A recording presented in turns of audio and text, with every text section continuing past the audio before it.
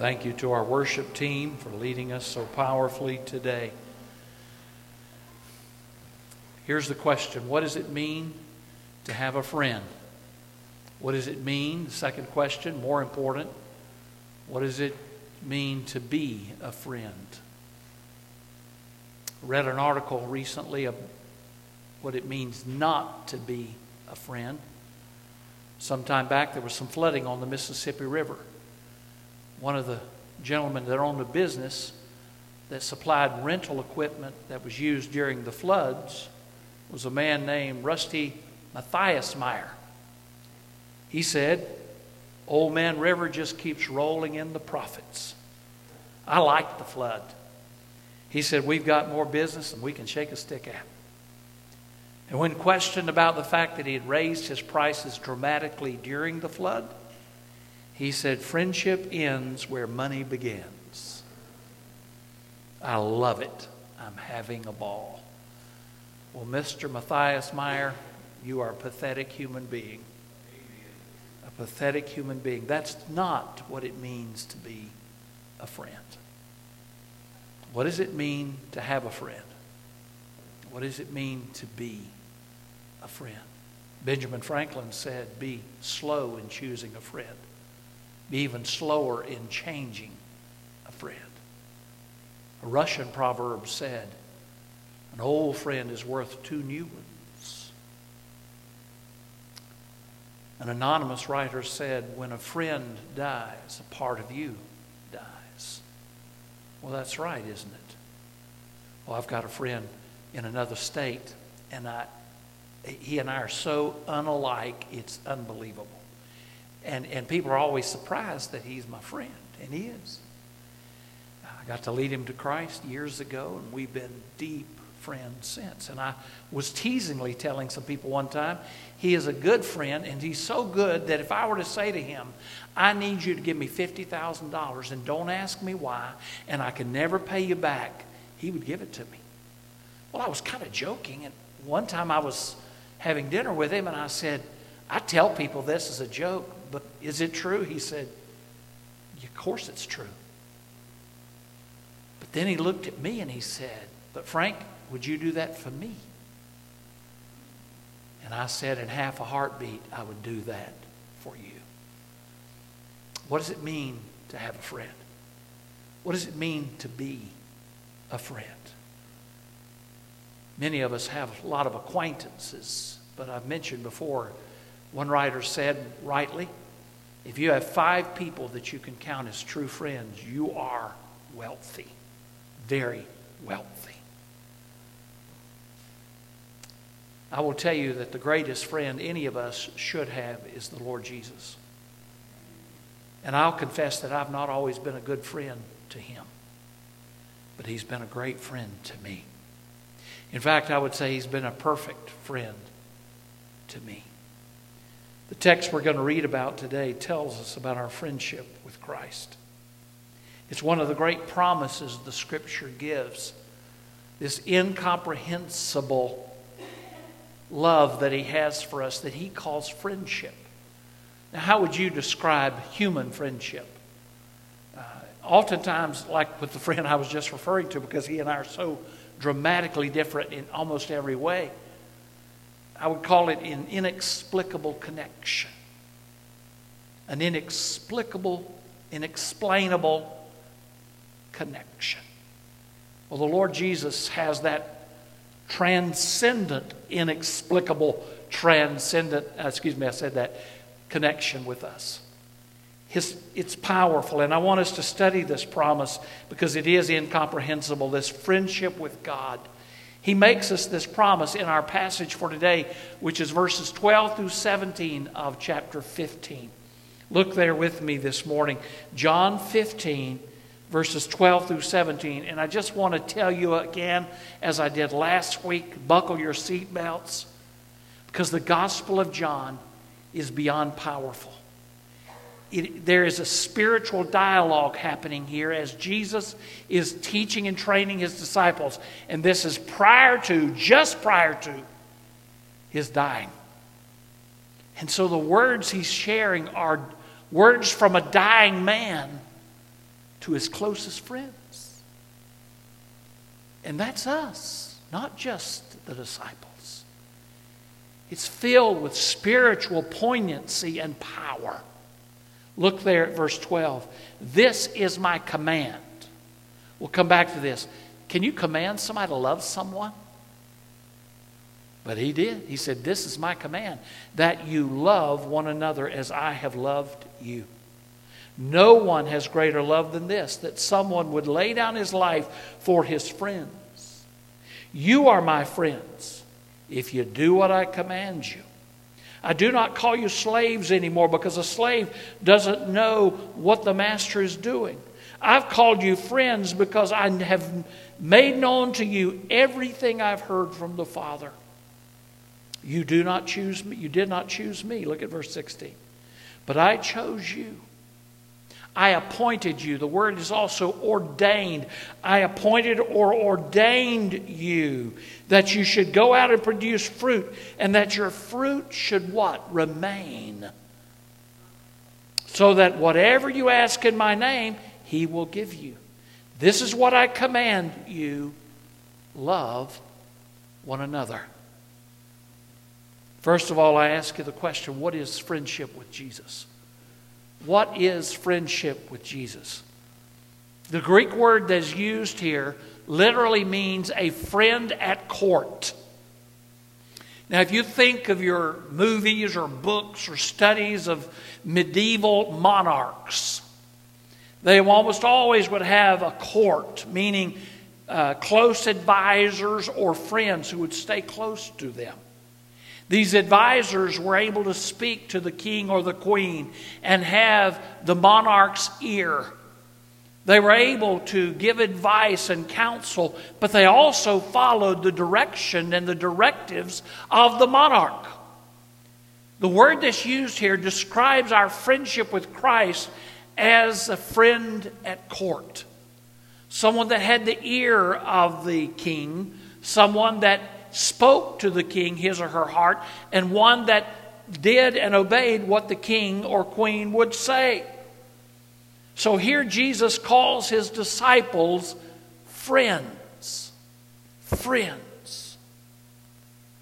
Now, they're there to give advice to the king. They're there to listen to the king. They're there to share their heart with the king. They're there to obey the king. What a disappointment it must have been. A disappointment it must have been for Jesus to know that even among his own closest disciples, there were many of them arguing about who would be the greatest. That was sad. But it happened. But as we see, our friendship with Christ involves love. I mean, what did he say over and over? I want you to love each other. How? As I loved you. That's a deep love. It involves love. It involves obedience. But it also involves knowledge. I mean, he says that I've told you everything that the Father's told me. Isn't it wonderful that God, the Creator, lets us into his inner circle? Isn't it precious?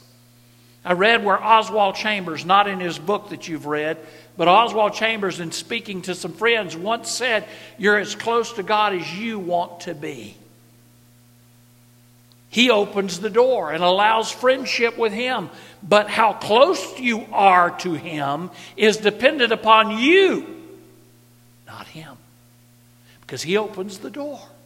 And we have this precious privilege he's let us in on his inner circle.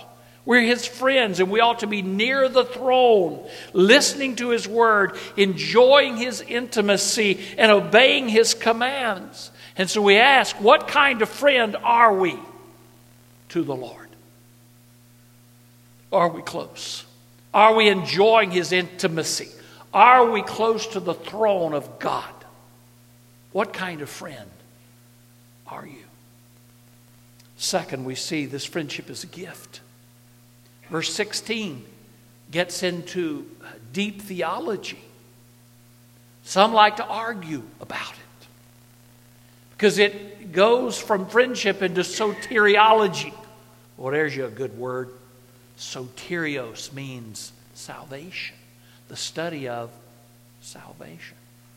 And people get into a fuss about Calvinism and Reformed theology. And it is something with which I have some degree of familiarity because I have argued with a lot of people about this and studied it for a long, long time. But look at verse 16. He said, you did not choose me, but I chose you. Oh, my friends, He chose you out of His grace. He chose them. The Scripture is clear. I think it's very clear that if you are a part of the family of God, you are amongst the chosen ones. What does he say over in that great, great passage? It's not on the screen, but that great passage in Ephesians 1. He says it so many times. Verse 5, He predestined us to be adopted through Jesus Christ. To who? To Himself. And then verse 7, in Him we have redemption.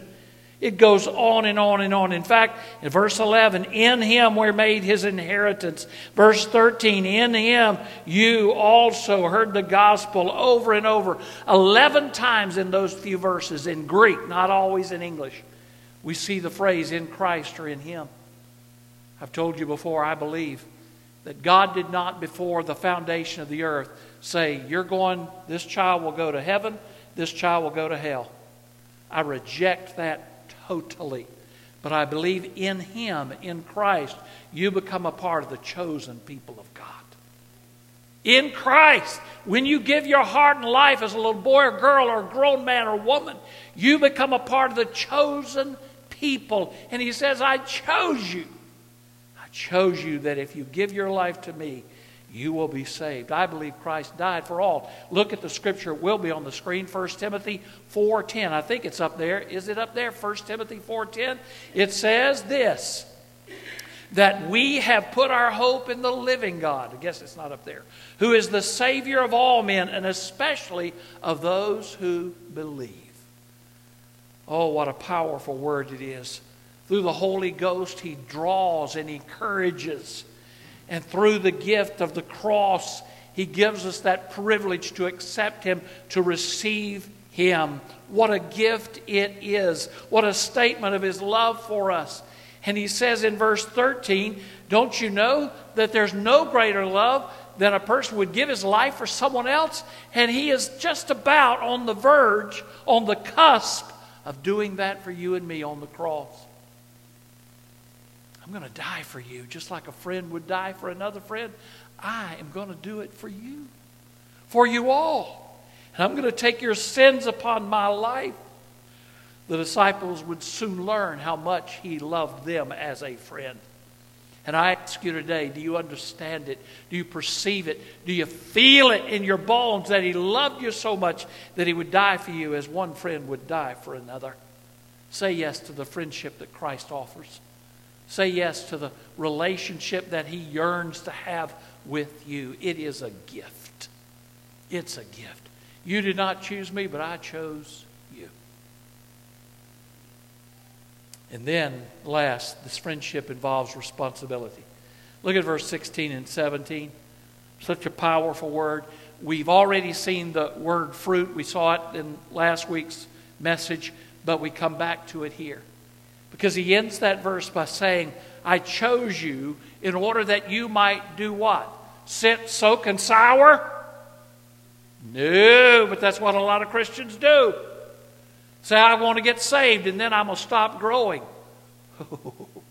I'm not sure you ever got saved if you've never grown. In fact, the Scripture says you haven't.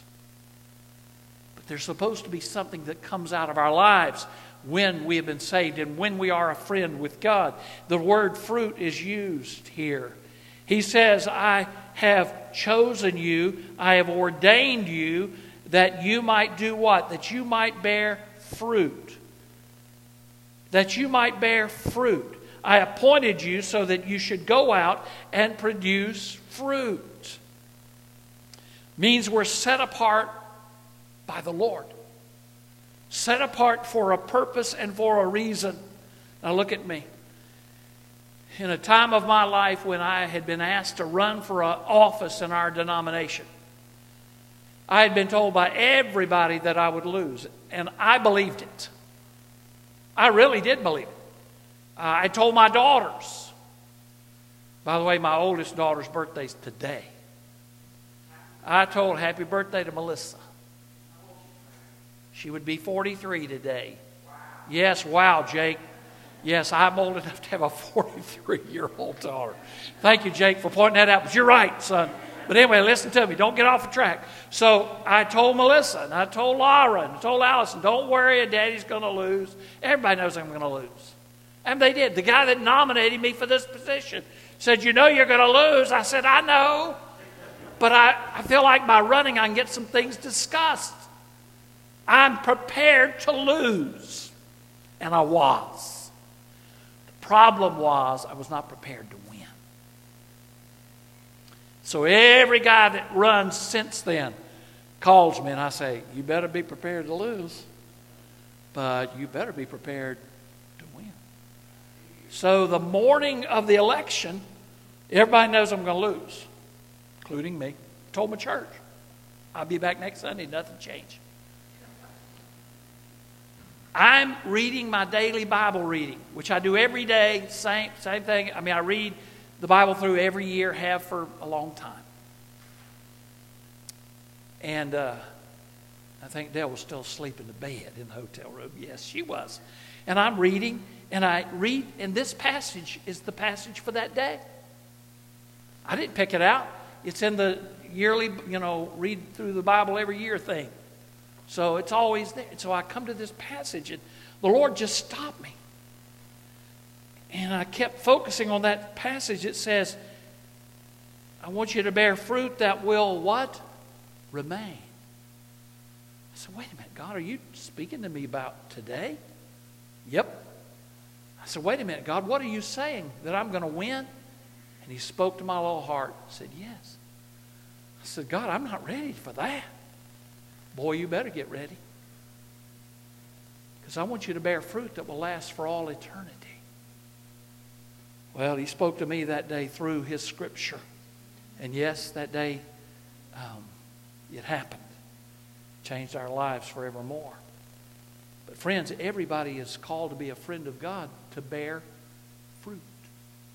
Maybe not in the way He called me to, but in other, maybe even more significant ways. To be someone that changes the life of a little boy or a little girl, or your sweet Alton, or whoever it might be. We're all called to bear fruit, to make a difference in this world. And it's not fruit that perishes. It's fruit that what? Remains.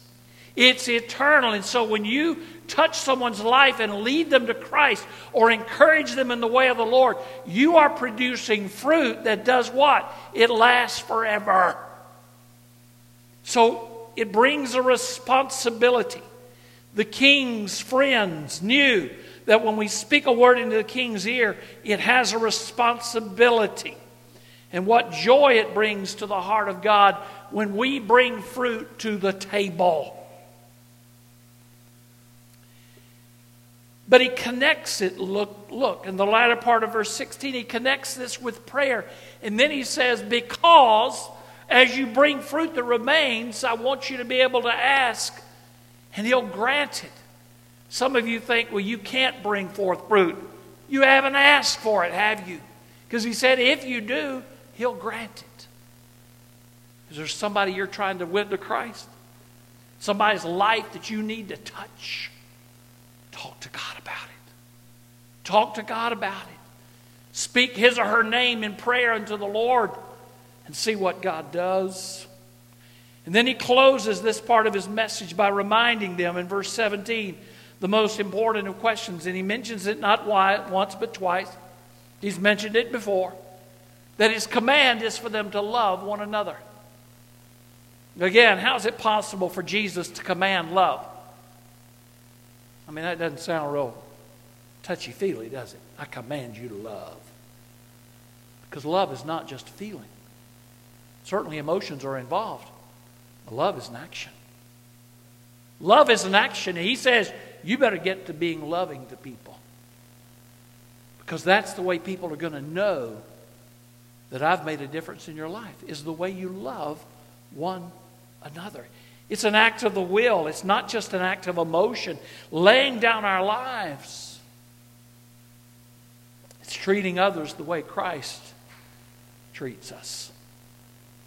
Well, this chapter began in the vineyard and now it's ended up in the throne room of prayer. If we abide in Him, we talked about that last week. If we stay close to the throne as a friend of the court, we can do anything that He commands us to do. What a privilege. What a responsibility. How is your friendship with Jesus? What does it mean to be a friend? What does it mean to have a friend? What does it mean to be His friend? Pray with me. Father God, in Jesus' name, I thank You for this powerful word. What a text, Lord, that just speaks to us in so many ways. God, we confess that we've not always been the friend that we ought to be to other people. Lord, our friendships have not contained the depth, the action, the prayer that they ought to contain. And for that we ask forgiveness. But Lord, mostly we ask forgiveness for not being the friend to You that we could have been and should have been. So I pray, Lord, in this time of invitation that we might recommit our hearts to You, that we would be Your friend, totally, without reservation, close to Your throne, talking to You and letting You talk to us and show us the fruit that we need to bring to the table. So we ask this in Jesus' precious name. Amen.